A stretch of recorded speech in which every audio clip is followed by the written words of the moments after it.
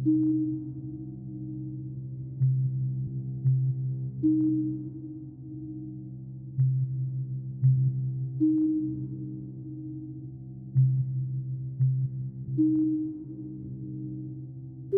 everyone and welcome back to another episode of the Great Old Ones Gaming Podcast. I'm Nate, here with my fellow co-host. I'm Innkeeper Vasoden. And we're back for part 3 of our review for the Delta Green RPG campaign, Iconoclasts. We did it. We're finally finishing our review of Iconoclasts. Hey man, a lot has happened to the both of us from May to October, so hopefully we get a bit of a break. But that has given us the opportunity to reread and recollect our thoughts about the campaign as a whole. But if you haven't already, be sure to check out parts 1 and 2 of this review. It'd be a bit strange if you were coming into part 3 without listening to those, but, sometimes people do that. If you like these types of reviews and you want to support the show, you can do so by heading over to patreon.com/thegreatoldOnesgaming. We'd very much appreciate it. Like previous episodes, there will be major spoilers throughout, so any players in the audience should hand in their badges now and send their handler this way. All right. Yeah, let's go ahead and let's get right into it. So in part 2, we talked about some of the avenues of research that the players could pursue while they were in Iraq. Just a quick, brief explanation or review of what happened in the first 2 parts. The players get hold of a video where some Iraqi soldiers get killed, and it's clearly some kind of incursion from the unnatural. So Delta Green is sent in to Iraq, which is a hostile territory as it is, and they're trying to figure things out. And pretty much there was a major chapter that we talked about in part 2 that all had to do with Mosul, the city where the PCs were going to be in. And there's all sorts of different avenues that they can take in order to research this situation. So at some point in their investigation, the players are going to realize that they need to cross into even more hostile territory, which is the ISIL territory, and get into Mosul itself. So we'll start with part 4. That's where we left off last time, which is a chapter called Among Jinn and Men. And this chapter, pretty much all it does is provide guidance on running the players' infiltration of Mosul. Yeah, at some point, the agents are going to realize that they'll need to cross over into ISIL territory and get into Mosul itself. So, part 4, which Vase mentioned, Among Jinn and Men, provides guidance on running the players' infiltration of Mosul. The book stresses that the threat of the Father of War must be neutralized by the players. Any other means would present further conflicts or complications. Like in Part 2, Among Jinn and Men lays out criteria and recommendations for agents' mission at hand. Colonel Gwyn, their contact at Delta Green, he'll go over the agents' plans in pretty exhaustive detail during their researching, so as the handler, you can sort of guide the players along in that aspect, which I really like. The book kind of goes over 2 main styles of tactics. There's the clandestine tactics, which usually involve methods of avoiding detection altogether. So it'd be like dodging patrols or avoiding checkpoints, operating at night, that kind of stuff. And the second one is covert tactics, which are ways of getting the players into Mosul and seeming either non-threatening or kind of posing as civilians or ISIL security, that sort of stuff. It's likely that the players will probably want to do a mix of the 2, but whatever you plan to come up with, the program is able to aid the players in getting stuff that they need, within reason, of course. Yeah, and I think this part is really where the book starts to shine.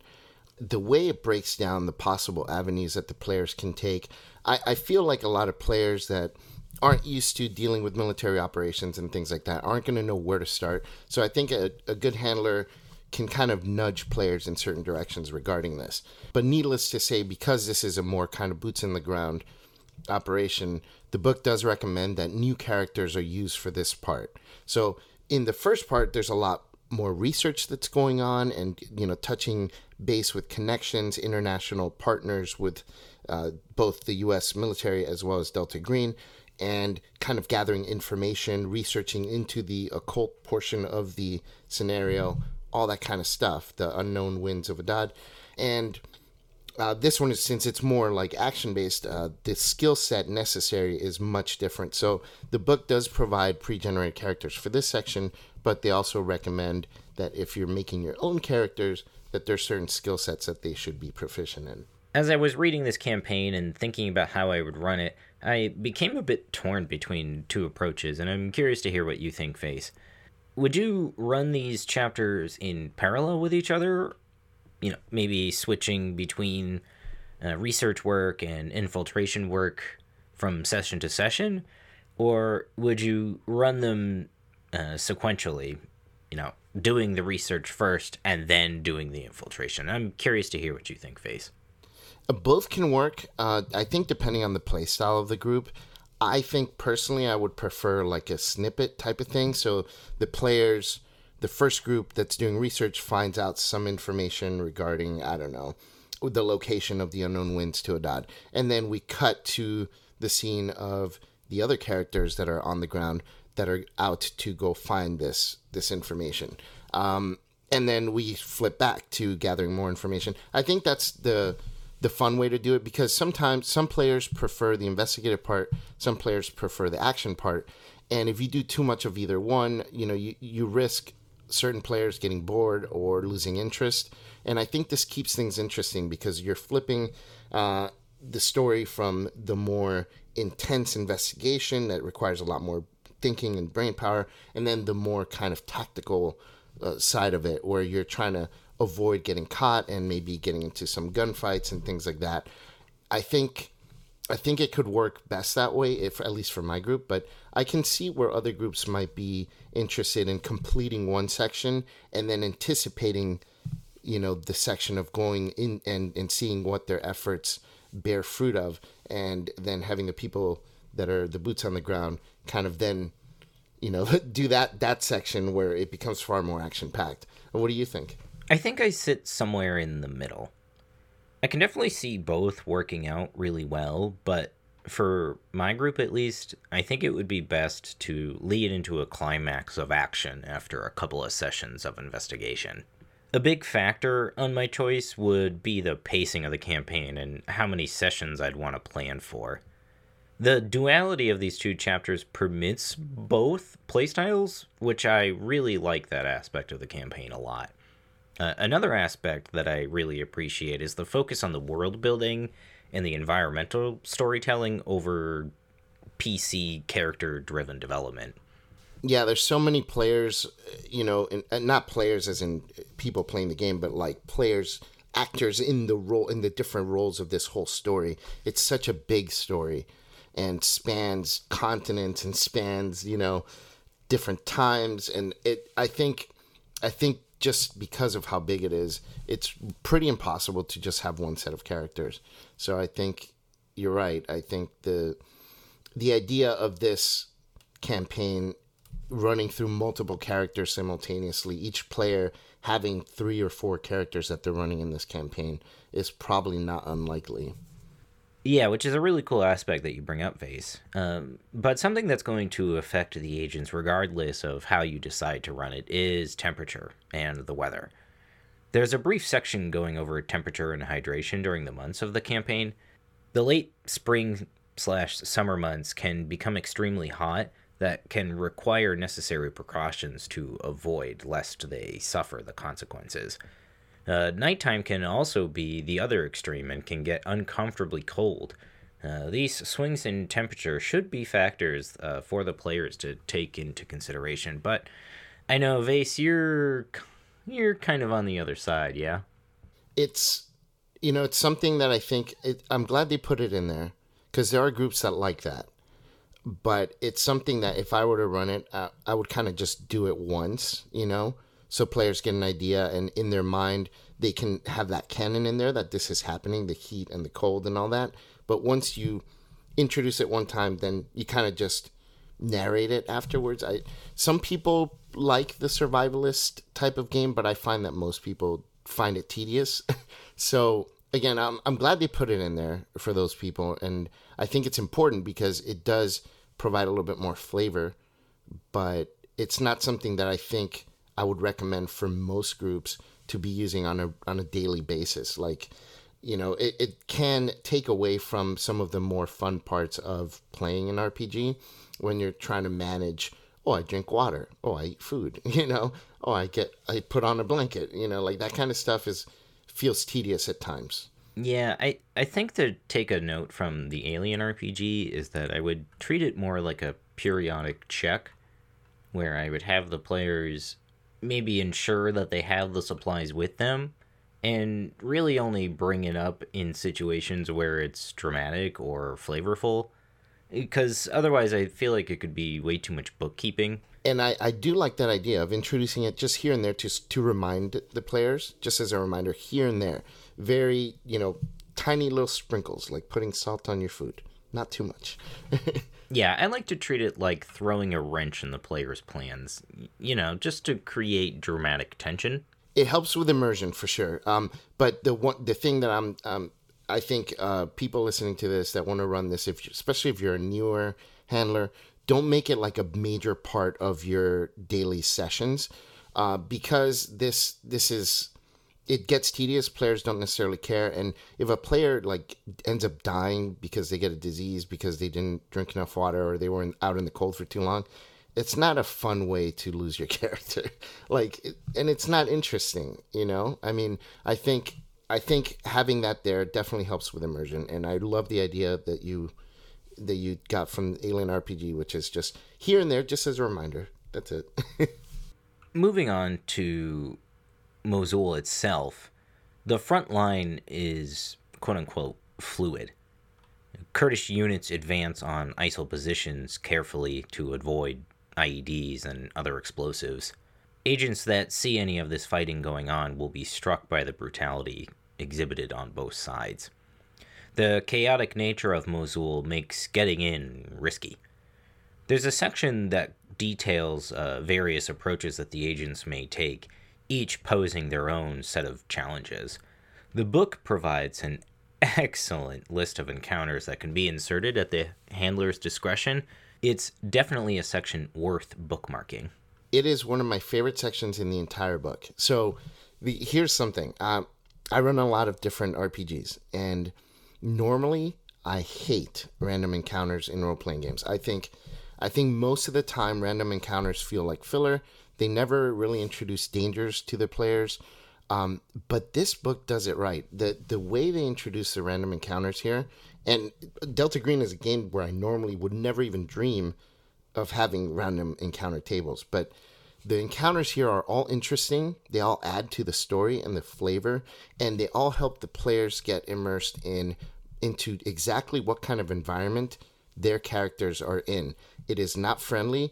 There are dangers around every corner, and it's not like, oh, something's coming at you, you got to fight it. Like every encounter that they introduce, and there's like 20 of them. They really put a lot of thought into that. They're all super interesting, and you get to really experience the daily life of people living in the city. It is horrible. It is deadly. It is treacherous and just oppressive. And the player characters get to experience a lot of it. And sometimes they may run past something and have to make a very, very difficult decision. Do they do something about, obvious, mistreatment of humanity and try and stop that just to help people and be good people and maybe risk their cover?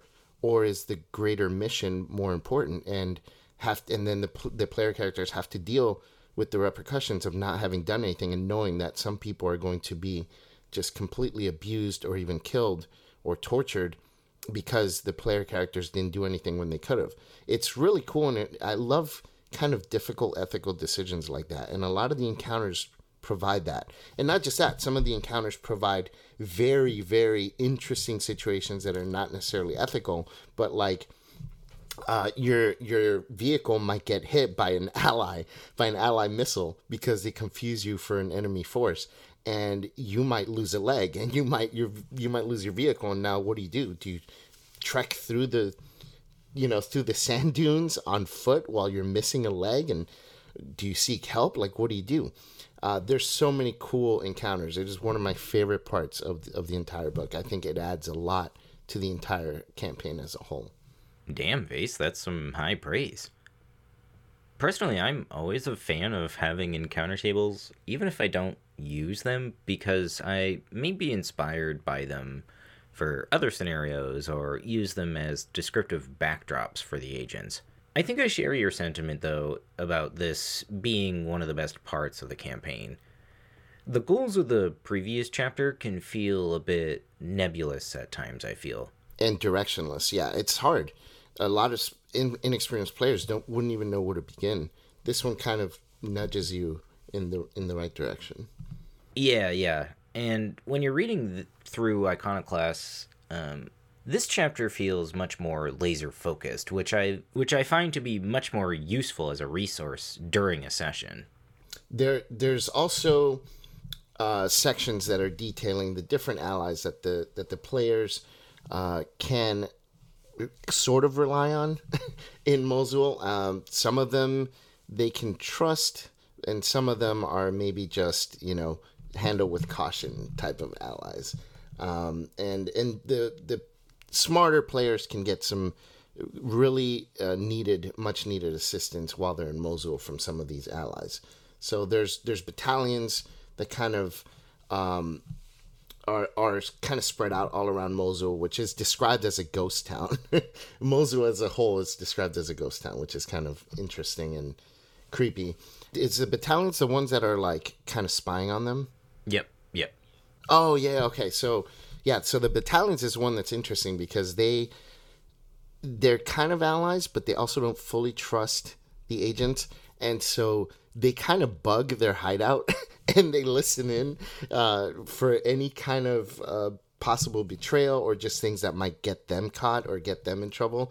It's kind of an interesting dynamic to deal with them. And the agents may not notice that their hideout is bugged, but I think smart agents, knowing that they're in hostile territory, will probably be very thorough in searching these things and find the bugs and maybe, have to deal with those repercussions. So that's an interesting one. Yeah, and the battalions are one of the factions you'll want the agents to be aware of, whether as an ally or an adversary, because they play a pivotal role towards the climax of the story. There's also the university, which is really, I guess, not super... it's not so much a friendly location because ISIL is using portions of the university for their own troops and things. A lot of the university is shut down. They mentioned that it's been kind of taken over, and it used to have 30,000 students, but it's down to about 2,000 students. There are some colleges that are open, though. ISIL does allow certain studies to still take place, but they do not allow women at all to be a part of the university. But yeah, the university is mentioned in this section, even though I don't think it's a place where most agents are going to try and seek allies, although they can find some people that might be able to help them. The agents may seek information there or schedule a meeting with a potential asset there, given that it's in public. And by doing so, you can slip in encounters with the battalions because they use the university as a meeting place. Yeah, fair. And then there's also their safe house, which they're probably going to acquire through contact with the battalions. The safe house is a place where the PCs have some friendly allies, and they can kind of set up base.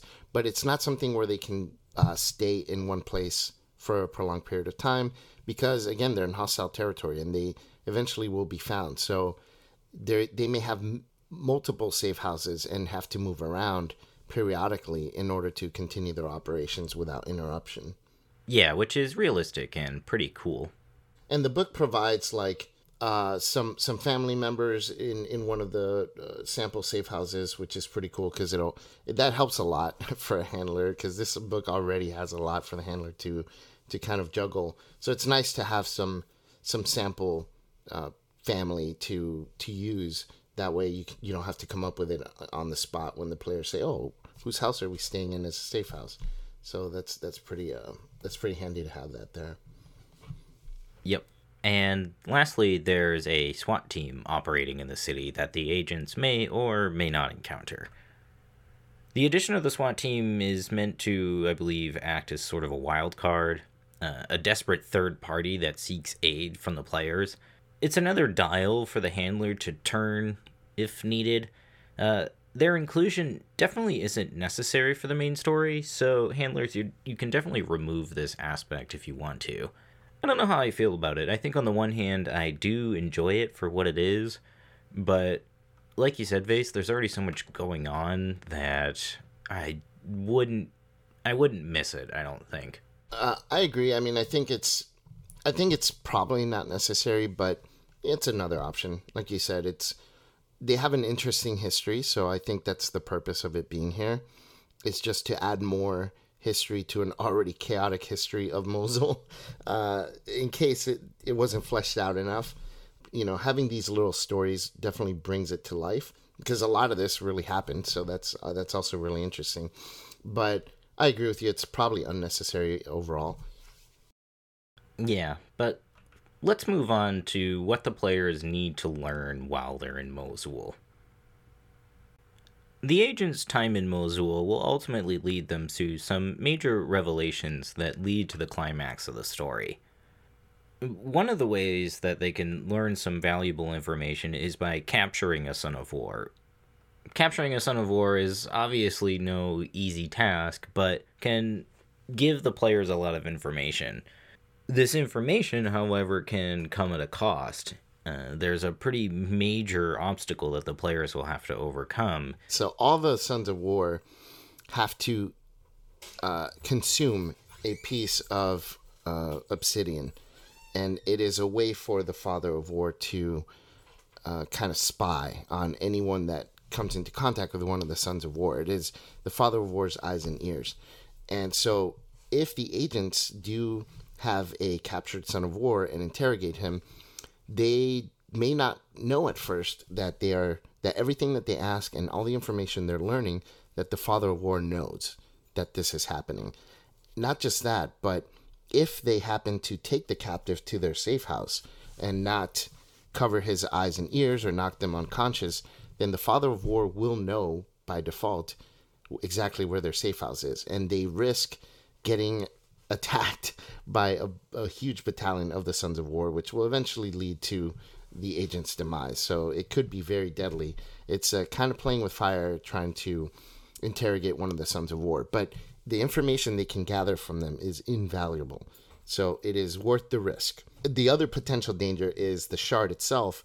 If they ask too much or dig too deep, the Father of War can activate this shard that's in the stomach of the Son of War, tear through the stomach, and this shard flies around and just starts shredding the skin of the players.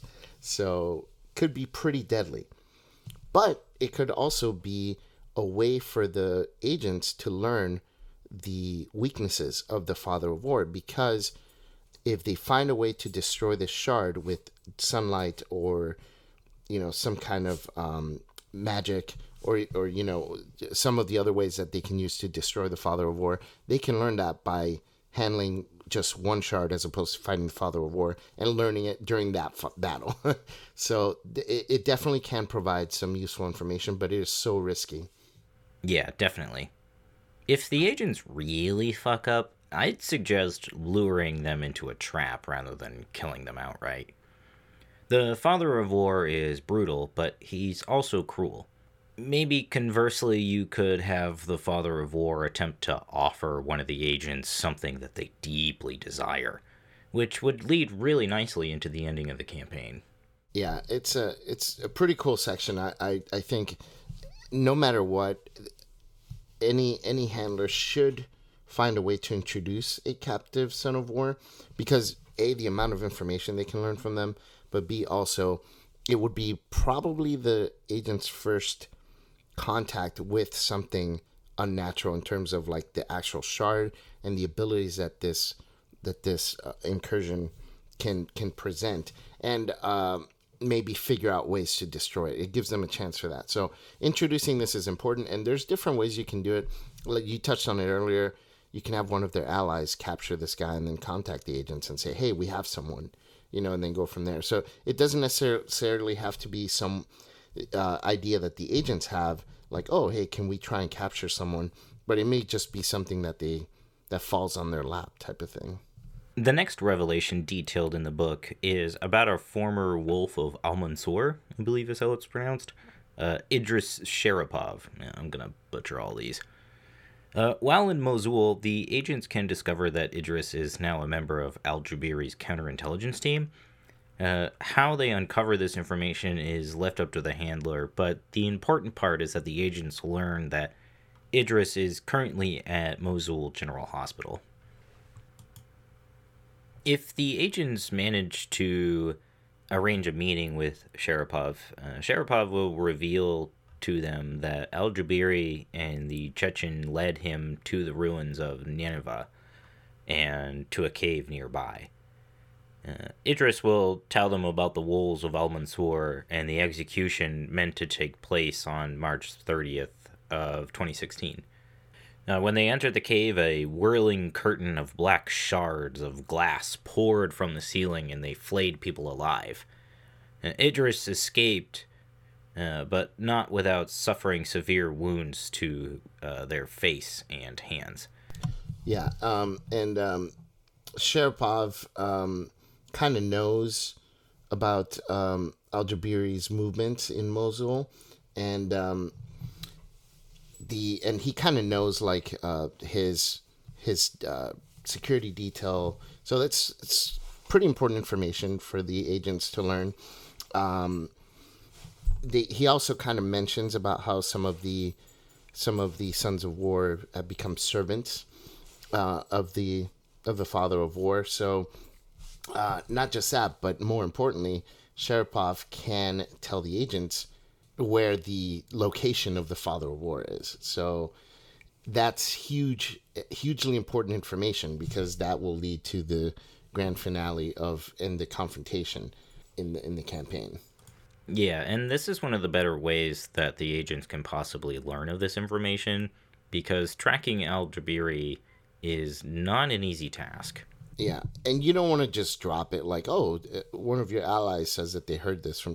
Like, that's just too on the nose, like, exposition dump. So I think having the agents themselves talk to him feels more natural and more like they earned it. Kind of finding a way for them to have this encounter with him is pretty important. Yeah, definitely. You definitely don't want to just have some NPC give the information to the players. That's not fun. The criticism that I have of this part of the campaign is it's hard to find a way to naturally inject this. The book mentions something about the players potentially intercepting NSA communications and discovering Idris's location that way. But I find that unless the players specifically think of something like that, or the handler suggests that to them, that a lot of groups probably aren't going to think of something like that. I think handlers are going to have a task ahead of them in injecting this piece into their campaign, because like we said, it's an important piece of information that they need to learn, and this is one of the better ways that they can learn it. I do think that the book maybe needed to emphasize how important those first two things we talked about, the captured Son of War and encounter or communication with Shapirov. I think they should emphasize how important that is, because if you're reading through this and you don't realize how important it is, you may not catch that the players aren't going to figure out that they need this information. And they may find themselves lost, and you might get frustrated as a handler, like, why aren't they heading over here, trying to do this, or trying to capture some? Like, I wish the book, and this is part of what I'm going to say in the conclusion, which I said in the very beginning, and I think the first episode, that this campaign is clearly for more advanced handlers and players, because a lot of this stuff, like, it's not intuitive. Like, you wouldn't, if you're a first-time handler, you read through this, you're not going to realize how important those two things are, and you're not gonna realize that you need to find a way to introduce it and plan ahead for that, because the player, you're gonna assume, if you're a new handler, you're gonna assume the players are gonna know and ask these things, and then you're gonna get frustrated when they don't, even though it's not their fault, because you don't realize what they don't know. So yeah, I do think that this is definitely adds to the sentiment that this book is not made for new players and handlers. Yeah, I feel like the book really could have benefited from some bolding on important keywords, because when you're reading it at a glance, it's hard to remember what's supposed to be important or what's relevant to the section that you're reading, especially when there's so many different names and locations that are all tied together. It can be hard to remember at a notice what's connected to what. But another possible revelation comes in the form of a recent local widow who saw the Father of War attack the guards at an ISIL checkpoint. She will describe details of the event that should at this point corroborate with other accounts of the Father of War. Could help. Again, more important than it seems at first glance, because you don't know what your players don't know. Like you know what you know. You know what you're supposed to know, but your players don't. And sometimes it takes multiple or a lot of repetition for players to catch that something is important. And running many games, it's very clear. You have to give information to the players multiple times before they're like, "Oh yeah, this is probably important." Giving it to them one time is, you may think that that they catch on that it's important stuff, but it may not be. So a small little thing like this is a little bit more important than it seems at first glance. The last revelation detailed in this section of the book goes over a man named Aziz Murad, who is the leader of the Mosul battalions. The agents may potentially have an ally in Aziz, or he may be an antagonist to them. But eventually, he will learn the truth of the power of the Father of War, and he will try to contain it for himself. Personally, I really like this angle a lot, and if I was running this, I'd be looking to include this in my game.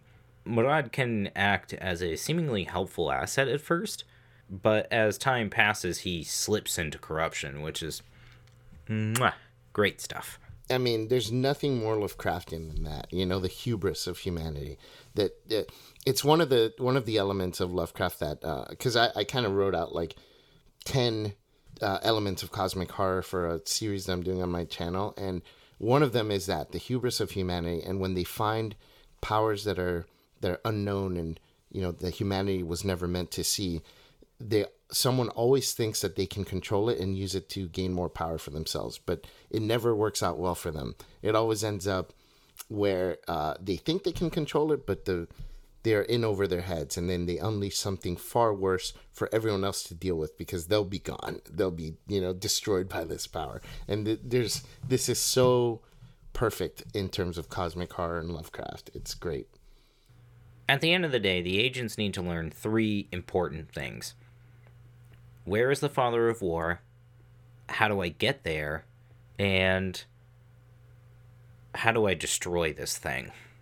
Hopefully they discovered a means of destroying the Father of War in their weeks of research. If they didn't, they're kind of screwed. I'm not a big fan of dooming the players from the start, so if I was running this campaign, I think I would find a way for the players to learn a method of either containing or destroying the Father of War, and perhaps it's this revelation that causes Aziz to turn, and that would be really cool. Once the agents know all of this information, it's time for them to act upon it. There will be certainly some obstacles along the way, but the agents are going to need to plan some kind of assault on the cave, which can be conducted in a plethora of ways. It's something that if the agents don't come up with a way to infiltrate using they're going to need allies to get in there. I mean, I don't know how they're going to do it without having some kind of force to help them. But yeah, it's definitely a battle. It's a pretty cool set piece too. Yeah, the book does provide some examples like a traditional assault or some sort of covert tactic. There are certainly options for the players. And the book provides different possible outcomes based on certain things that some crazy players might try, like an airstrike that just completely tries to obliterate the entire location. Like that's probably not going to end well for the players, because if even one shard of obsidian survives, then the Father of War has a way to return. So their only chance of truly ending the threat is actually going in and ensuring that all the pieces are either contained or destroyed. And how they go about destroying these shards is left up to the players. There are a few different options detailed for the players in the book. The first of which is sunlight, which is a nice callback to vampirism. The second is the elder sign that was drawn on the lid of the amphora that they learned about from Sloane, the outlaw from the beginning of the campaign. And lastly, there is the closing of the breach ritual that they can potentially discover from the book Unknown Winds of Adad. Yeah, and if they use that ritual, the Father of War is going to threaten them and promises to really just obliterate them by flaying their skin, or even capturing and flaying their loved ones. The cool part about this is if they're trying to use this ritual, the Father of War tries everything it can. It starts with threats, but it also tries to entice one of the players, and it basically promises them to become the new leader, so that others worship them. And if even one player kind of agrees to it, it's over for the rest. Yeah, that's literally all it takes. And there is one other option. The players could potentially create a new throne of blood or find the original and trap the Elder God in it. I think all of these options work well. Which one you use, I think, ultimately depends on what the agents have learned up until that point. Yeah, for those who didn't listen to part 1 or 2, which weird if you didn't, but the Throne of Blood is the amphora. It's kind of like this big container that's got the Elder Sign on the seal, and that's where the Father of War initially was being held and captured. So the Throne of Blood is not an actual throne; it's a container where they keep the Father of War trapped. And that's really about it as far as the story goes. The ending is sort of left up to the handler's discretion on how to best orchestrate all of that for their agents and for what has happened throughout their campaign. It's hard because there's so many ways it can go. I mean, a player might fall for the temptation. The agents may fail and all die. The agents may succeed but leave a shard, or the agents may fully succeed. There's just so many different ways it can go. It's really open. So a handler definitely would need to come up with the right ending and anticipate what the players might be doing based on previous actions, but it's not something you're going to know before running this. It's something you're going to have to you're going to have to figure out as you're playing the campaign and understanding which direction the players are going to take this thing. Yeah, the story by and large is left up to the handler. It's written in a reactive method, and what I mean by that is the handler creates the story in reaction to what the players are discovering in the moment. I think that style is appealing to some handlers, but may not be for everyone. The last section in the book is really just there for the handler's reference, and I do like this section quite a bit. Part 5 is, instead of an appendix, they set it as a special kind of chapter at the very end, which is good that they did that, because, and I think an appendix kind of gives it like a, here just in case for reference, whereas making it another chapter kind of speaks to the importance of part 5, because the chapter is called Blacker Than Black, and it's kind of introduces new mechanics for using assets from foreign agencies for getting information or getting favors. It is so good. I can't emphasize how good this chapter is. I initially when I first read it, I kind of breezed through it and didn't think too much of it. But not, I reread this because we're thinking of doing this review way months ago, and I read through this and then I had to reread it just to refresh on everything. And when I reread it, I really loved this section. It's stuff that I wish was in the handler's guide for the game because it's so good.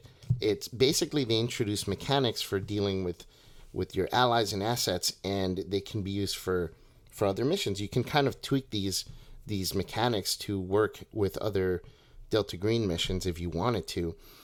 The mechanics that it introduces work really well. I think they're so well done and so tight regarding the difficulty of a task that you're asking for and the particular allies that you're asking this from and what kind of assistance you need. And if another agent is helping you out with doing it, what the repercussions if you fail. It's so good. The Handler's Guide has kind of a similar thing, but it's very brief and it's not developed enough. Whereas I think in this section, it's really well developed. And not just that, but then it kind of lists the different agencies and what to expect based on the roles that you make and all this stuff. And what's even better is all of this is kind of stuff from the back end that the handler deals with, and the players don't really get to experience these mechanics.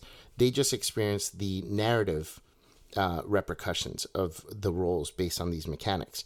It's almost like a secret set of mechanics that only the handler knows about, but can really impact and can really add a lot to the game. I think it's something that's really adds a lot of fun to being a handler.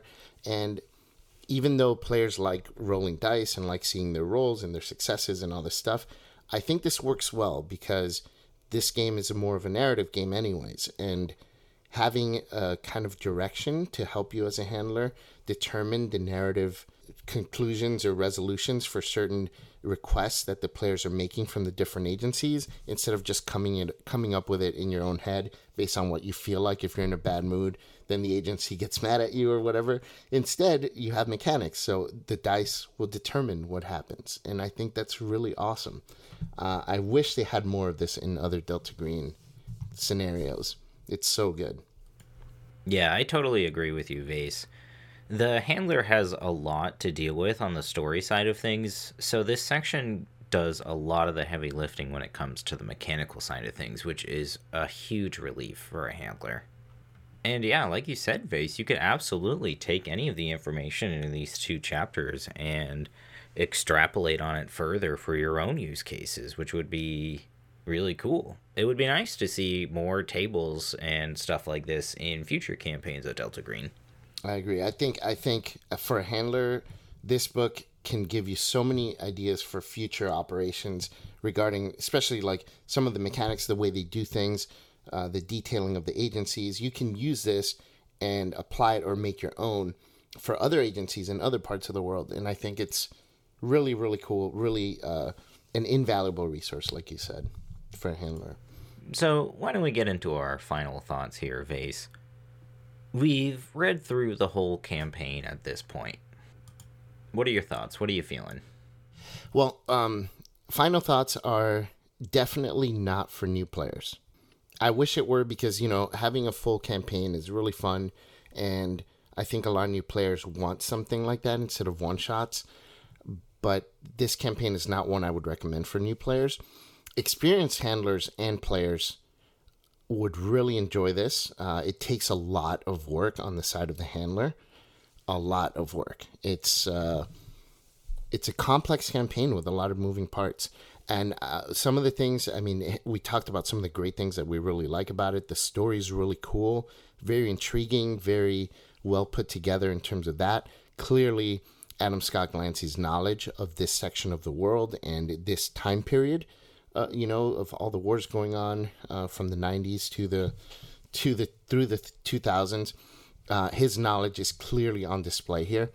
And it's clear that he was a government guy, so, it's clear that he knows what he's talking about. But I do wish that the book had sort of more assistance for handlers. Even experienced handlers may have some trouble with some of these sections and may get overwhelmed. And I wish that there were more of this, like, putting it all together sections that bring in all the complex elements and maybe gives example situations of how one particular thing might go. So, like giving an example of dealing with a certain agency, how the mechanics introduced in Section 5 work in terms of that, and then some of the outcomes that are presented in the book. And then just kind of throwing an example to help a handler kind of wrap their brain around how everything fits together in terms of this. There is a kind of summary chart for some of these mechanics in chapter 5. It's the last page of the book, which is, I think, page 204 or something like that, which is a nice start, but it's not enough. I wish they had more of this kind of stuff to help handlers run this campaign. But overall, I think this campaign is awesome. It's very different from anything else that I've seen in terms of Delta Green. I love the military aspect. I love the realism and just the absolute horror. For me, this was one of the most horrifying campaigns because it deals with so many real world problems that are going on in that side of the world. I think that adds to the realism, and the realism adds to the horror. So overall, I think definitely thumbs up for this book. When I first started the review, I wasn't as hot on it, but rereading it, and I think because of the complexity, it requires a reread or multiple read-throughs in order for you to fully grasp everything. But after rereading it, I kind of see where they're coming from, and overall, I really, really loved it. What are your thoughts, Nate? I think I'm somewhere in the same ballpark as you, Vase. I think initially I was a little cold to this campaign. I think once the players get out into Mosul and they begin their research, that section for me at times felt a bit aimless. I felt at times the book didn't do a very good job of clearly defining the player's goals in their research. And I think part of the reason for that is the book's expectation on the handler to kind of keep notes as they're reading, or for players to take the initiative and create their own goals. And I think that sort of style can be difficult for certain handlers, especially newer handlers, like you were saying, Vase. But I think certain groups are really chomping at the bit for that style of play, and Iconoclasts provides that to them. That being said, the campaign itself has a lot of great set pieces and scenes for groups to experience, but it does require the handler to spin a lot of plates. If you're planning to run this for yourself, you're looking at least 6 to 10 sessions of gameplay, and for your money, that's well worth it, I think. I think this book also makes a lot of sense in the Delta Green product line. You know, it's more than just a one-shot scenario, but it's less intimidating than, say, Impossible Landscapes. The book's formatting for me does leave a bit to be desired. I feel like a lot of the time when I'm reading Iconoclasts, I have to kind of constantly flip back and forth between sections to really understand what's going on. There's a lot of information in this book that the handler is going to kind of have to parse out on their own. And the other thing that I kind of wish was in this book, like you were saying earlier, Vase, is more ways of bringing all of these moving pieces together. I feel like too much of the story feels up to the handler. Overall, I do think that Shane Ivey and Adam Scott Clancy did a really great job at creating a new and fresh take on Nyarlathotep, because it is an elder god that's used very often in these types of stories, and it's nice to see that authors can still bring something new and fresh to the table. Brutal and just uncaring and self-serving. It's really well done. Definitely can see Nyarlathotep using this mask for sure. But yeah, I think that's gonna do it, finally, for our review of Iconoclasts. If you're interested in picking up Iconoclasts for yourself, we will leave links down in the show notes of this episode. Vase, you have any closing statements before we finish up the episode? I think three review episodes. I think we did a very thorough kind of picking apart the book, and hopefully you guys listen through all of it, because I think in our review we also put in a lot of tips on how to help you run this, which is definitely needed in this book. But yeah, I'm glad that we did it such a long review of it, because I think it deserved a long review like this. Yeah, that's it. We want to thank everyone who has listened through all 3 parts of this review. It's been a pretty exhaustive process, but we hope you've enjoyed it. I've been your host, Nate, lost in time and space, joined with my fellow co-host, Innkeeper Vasoden from the Twisted Tentacle Inn. and we'll see you next time.